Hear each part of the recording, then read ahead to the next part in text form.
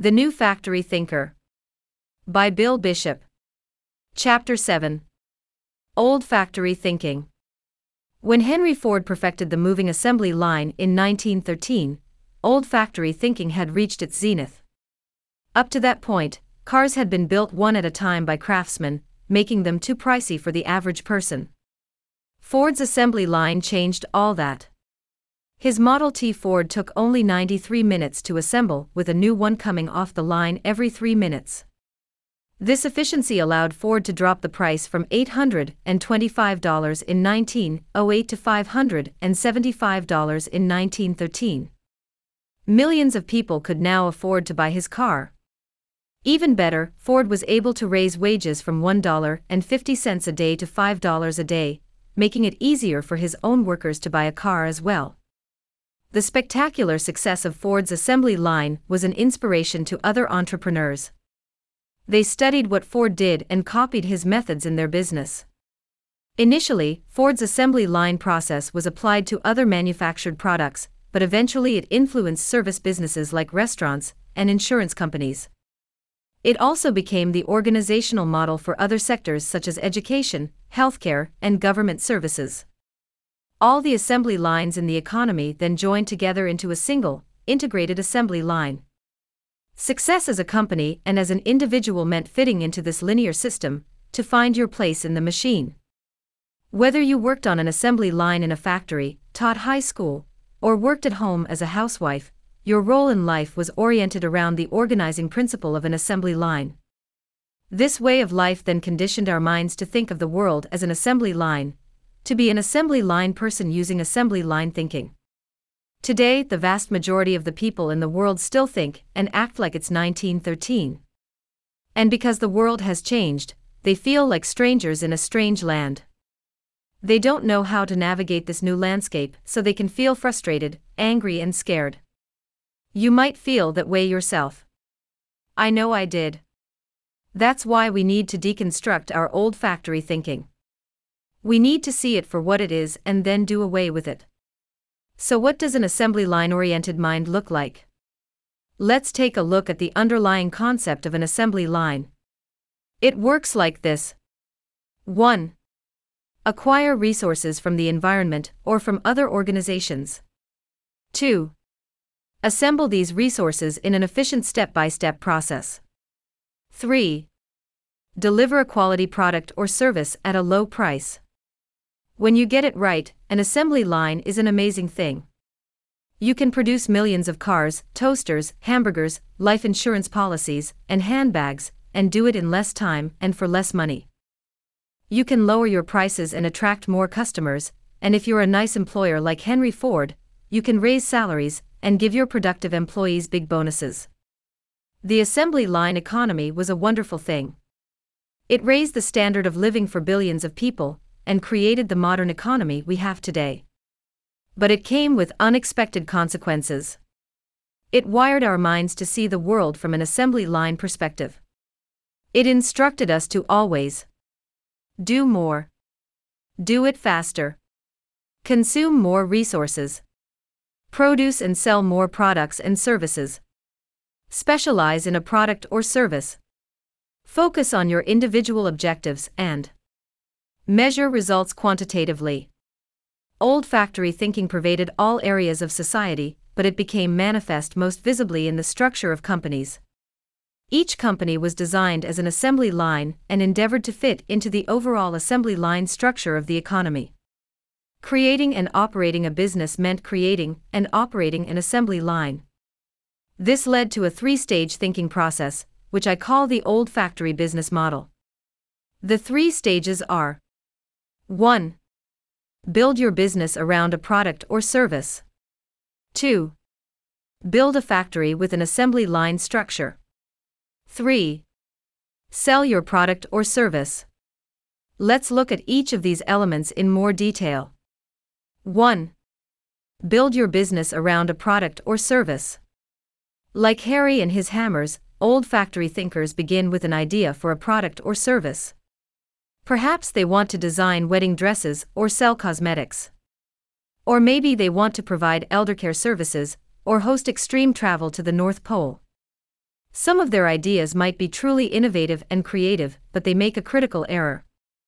By defining their business based on a particular product or service, they don't think about what will happen in the future when their offering no longer interests customers, or when new competitors start selling the same thing. They don't take into account the possibility of change, competition, or technological disruption. And because of this, they may one day regret being typecast. The other problem with building a business around a particular product or service is that you unnecessarily restrict your potential. If you think you're in the hammer business, you can't imagine selling screwdrivers. You lock yourself into a very narrow box. Theodore Levitt, a marketing professor at Harvard, diagnosed this self-limiting mentality as marketing myopia. He used the example of the railroad companies at the turn of the 20th century who thought they were in the railroad business and didn't see the potential of branching out into automobiles, airplanes, and other transportation-related businesses. According to Levitt, this myopia caused the railroads to define themselves too narrowly, and as a result, they missed out big opportunities for growth. Having product or service ideas is not wrong. Keep coming up with ideas to provide new kinds of value. Just don't define yourself or your business based on these products or services. 2. Build a factory with an assembly line structure. With a product or service in mind, the old factory thinker then sets out to construct an operational structure to produce it. This often begins with a desk, a computer, telephone, a pad of paper, and a pen. This simple start can then lead to giant factories with multi-stage assembly lines, scores of employees punching the clock, and all of the other operational paraphernalia associated with a growing enterprise such as trucks, warehouses, signage, photocopiers, and insurance. But this focus on expanding operations is a trap. Because old factory operations are designed around a particular product or service, you restrict your ability to adapt to changes in the marketplace. If you have an assembly line to make hammers, it's not easy to start making something else. You might also turn a blind eye to the potential of other things because you're emotionally and financially invested in your infrastructure.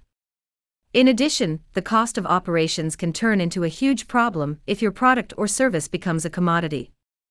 As the price of your product falls, the cost of your overhead remains the same or increases, and this takes a big bite out of your profits. 3. Sell your product or service. Nothing epitomizes the old factory era more than the image of a door-to-door salesman peddling vacuum cleaners to apron-clad housewives in the 1950s. While the tacky glad-handing salesperson is a firmly entrenched cultural icon that makes us chuckle, most companies today still engage in the same basic approach to sales. Once they've chosen their product or service and built operations around it, they enter the marketplace and give a sales pitch. Their pitch is, "Here is our great product. It's better than anything else on the market. It's got these amazing features. Here's the price. We'll give you a deal." In the old factory era, straight-up sales worked very well. People were interested in hearing a sales pitch because they weren't being bombarded with thousands of sales messages a day. They were also more accessible because they couldn't hide behind technology like security systems and voicemail. If you knocked on their door, they opened their door to you, and if you called them, they picked up the phone. But that's not the world we live in today. Prospects are much harder to reach because they abhor a sales pitch. Besides being ineffective, a sales pitch mentality has other drawbacks. By focusing on the features and benefits of your product, you might fail to investigate the true needs and wants of your customers. If you have a quota to sell 1,000 hammers, you won't ask the customer what they really want. You don't care.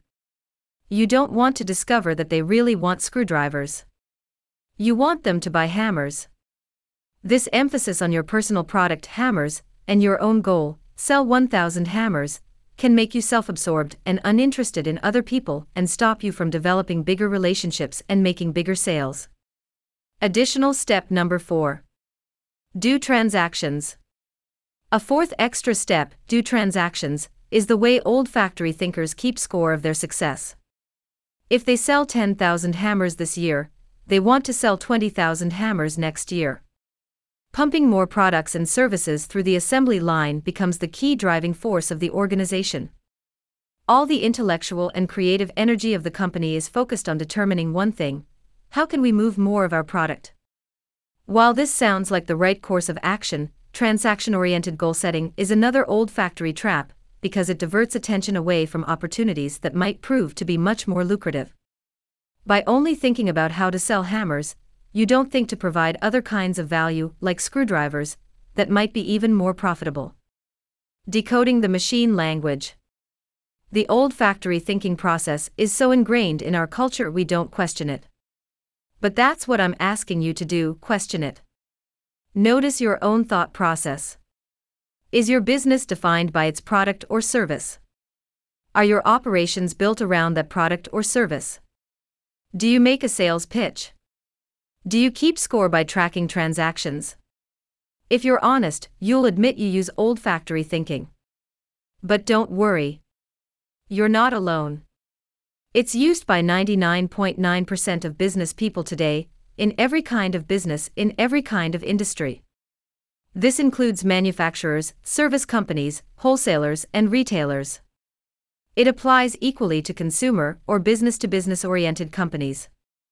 It also applies to most internet-based enterprises. The old factory business model is so ingrained in our thinking that we don't know it's there. It's like the machine language of a computer. The machine language is the deep code programmed into a computer's chip. Most people don't know about this level of programming in their computer. They're familiar with their computer's operating system, like Apple's operating system, and they understand individual software applications such as Word or Excel, but they don't know about their computer's machine language. And yet, it's the machine language that dictates the structure of the operating system and the software applications. The same is true with old factory thinking. It has been the core programming of all companies during the past 200 years. But it's so ingrained in our thinking that we don't even know it's there. We now turn to the next chapter and discuss an alternative. New factory thinking.